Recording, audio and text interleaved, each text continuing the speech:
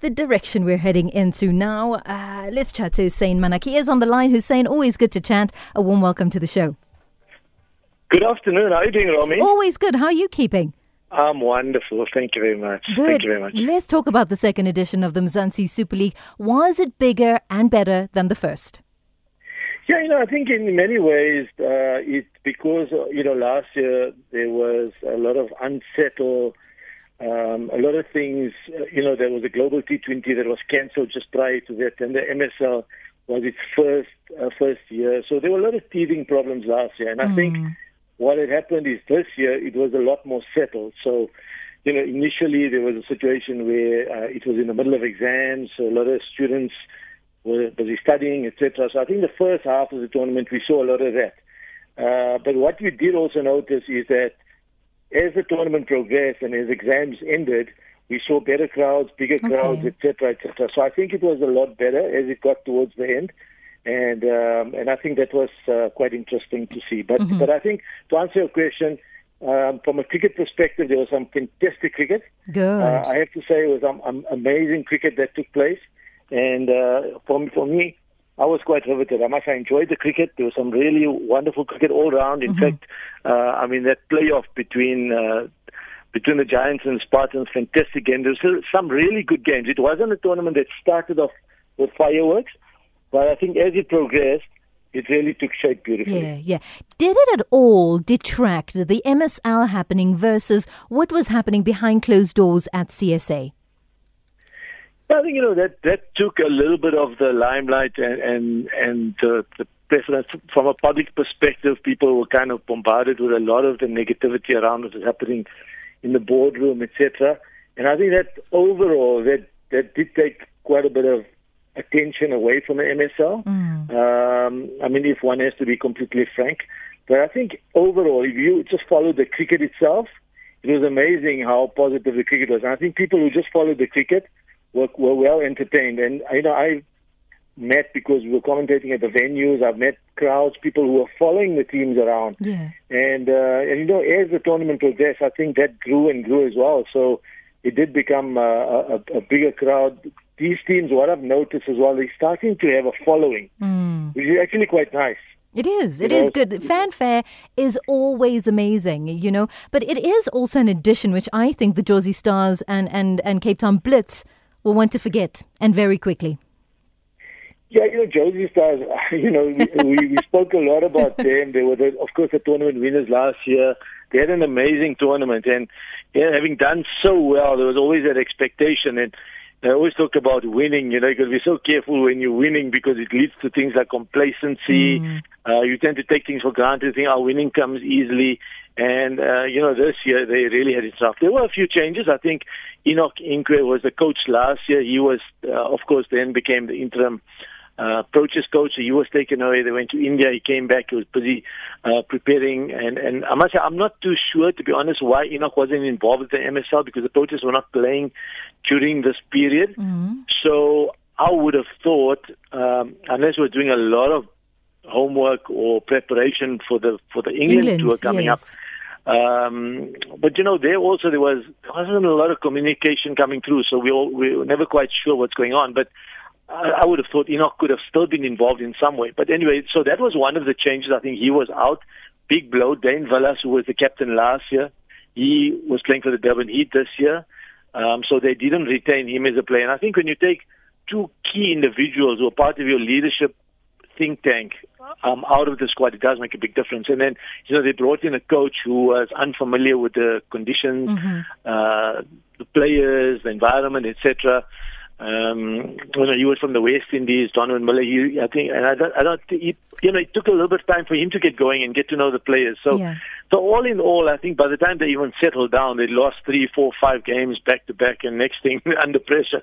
And then to make things worse, all the other teams were getting rained out matches, and they weren't getting rained out matches when they were the team that really needed it. But I think it was really tough for them overall. Yeah. Paul and the Cape Town Blitz, same thing as well. Really good team. You know what to expect from them. A fantastic squad, good players. World-class players. And somehow they just couldn't get over the finishing line, which was quite interesting, Yeah, so, disappointment from their side. But, these are lessons. I think from the coach, captain perspective, there were a few things, if you look back, I'm pretty sure they would also want to look back and go like, okay, these are the lessons we can take forward going forward. So I think there's the old saying, if you lose, don't lose the lesson. Yes. And I think it's important that always take the lesson out of whatever mistakes that are made, and mistakes are human. You are going to make them. That's definitely. Boland Park is obviously where all roads lead tomorrow for the final. And Paul Rocks and Swanee Spartans, did you actually see it going the way it did for these two to now lock horns?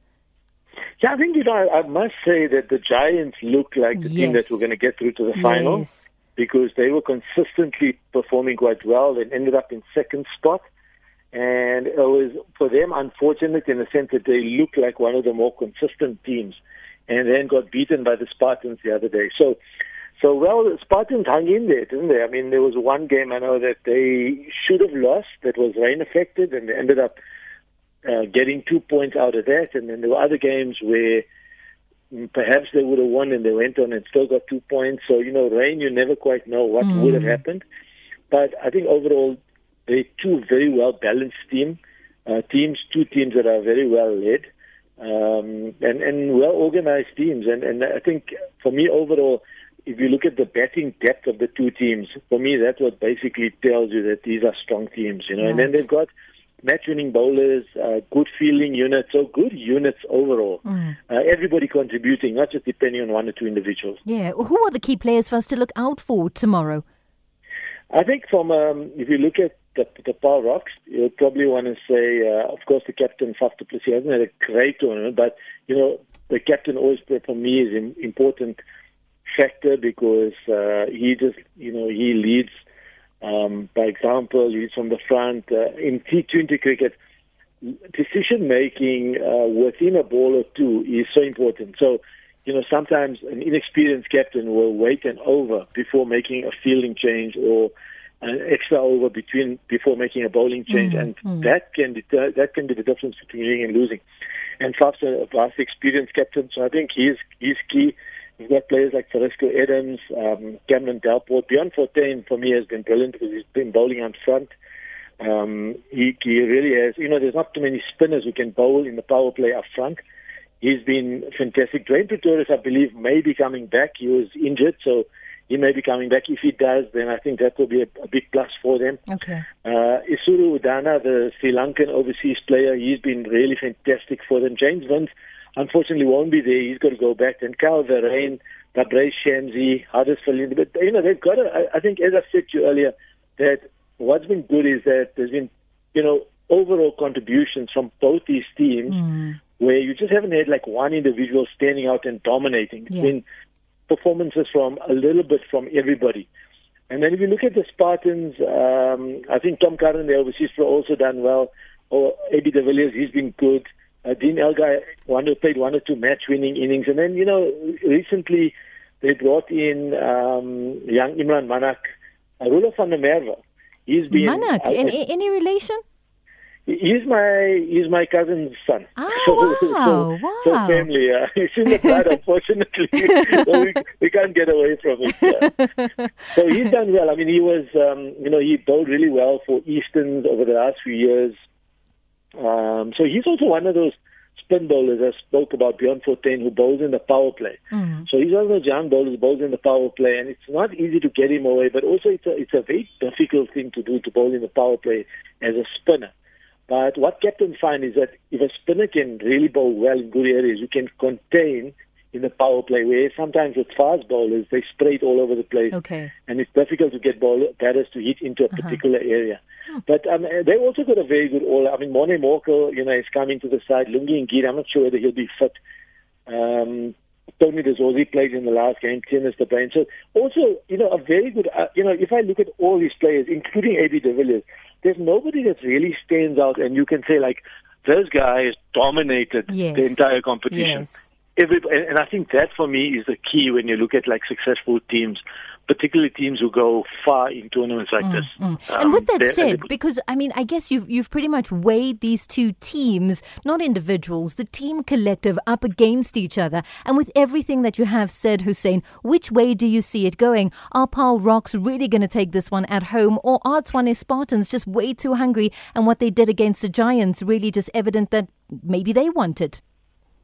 Yeah, I think it's going to be a tough one to call. And I say they're both evenly balanced teams, so it's really going to be a tough one. The home advantage will make a difference. They've got a home crowd there, the Paarl Rocks, and if they can pull this one off, I think it'll be a fantastic win for them, because I don't think they came through as like clear favourites from the start, although they were playing good cricket. But you would have thought like the Blitz, the Josie Stars, Tshwane Spartans, But I think Paarl have been very good. So, in a way, I'm hoping they do well, just purely for the fact that they've had just such wonderful crowds, the vibe, the spirit, the atmosphere, everything has been good there. But take nothing away from this the Tshwane Spartans. They've really been good as well. I know that cricket is your thing, Husaain, and I mean, you've commentated for many, many years, but was there something extra special when you went to bed, perhaps, after a really great cricket game, that you just reflected and you thought, I must have the best job in the world? Yeah, I always say to people that, always say, like, are you the commentator? And I go, like, I am. I talk a lot of crap half the time and get paid for it. And it's the best job in the world, because you can, you get to do what you love. It's a passion. It's something you enjoy doing. I really am blessed and grateful. And I think probably it's something we all aspire to, isn't it? I mean, I could probably say the same for you as well. You love what you do. I pick that up in your voice and your energy and everything that you do. So, to do something that you love doing and doing what you love is just amazing. And I think, being a commentator, having played cricket all my life, from a very young age, overseas, all over the place, and then to still be involved in cricket up till today is quite amazing. And I think I do feel very blessed. Blessed indeed. Before I let you go, Spar Proteas coach, there's a new one in Mark Boucher. And what do you make of what is happening in terms of the transition and letting Enoch Nkwe go and Mark coming in and all the changes? Yeah, I think, what's been unsettling, I think, for everybody, including the public, the media, everybody, is, when you get, it's like different bosses, you have a CEO the 1 minute and the next minute the CEOs change and there's a different set of rules coming in. And I'm not going to talk about what's right and what's wrong, but I think overall it's very unsettling for the team, because people were not sure who's selecting the squad. Yes. I'm not sure who the coach is going to be. Enoch's name was, of course, there because he was the coach when they went to India. So it's been tough on him, I must say. I mean, he being involved in the squad, being the so-called the interim coach for a while and expected to be the coach now, it's been tough on him. So I think Graham Smith's come as the director of cricket. He has decided that Mark Boucher is the man for the job, and Enoch's moved to assistant coach.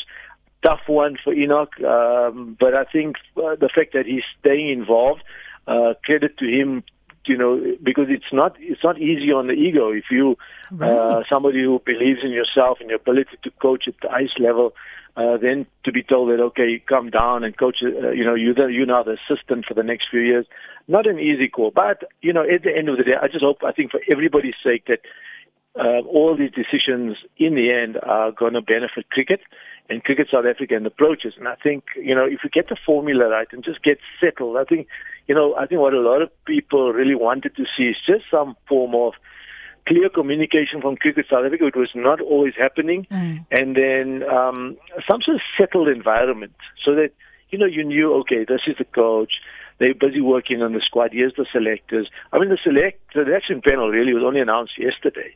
The coach is only yesterday. England basically are playing their warm-up game now on Friday or something like that. So it's all very late. If you have to ask me about the tour coming up, what are South Africa's chances?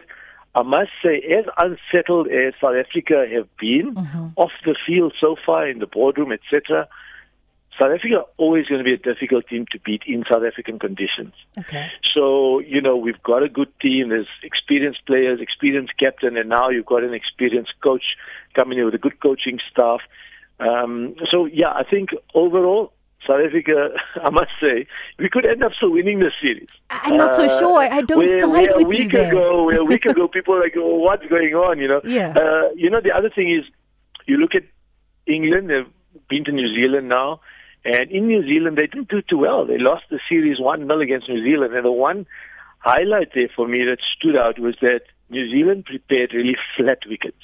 Both venues they played on were good batting wickets, really flat. So that England attack with Jeffrey Archer and Broad and all the other quickies, they were almost like kind of nullified. And I think that if anything, I'm hoping that, the brains trust in the Proteas take that one lesson out of what happened in New Zealand is, if you prepare good flat batting wickets, as opposed to the way the Proteas have been going over the last 2 or 3 years, where they're trying to create bouncy wickets and so forth.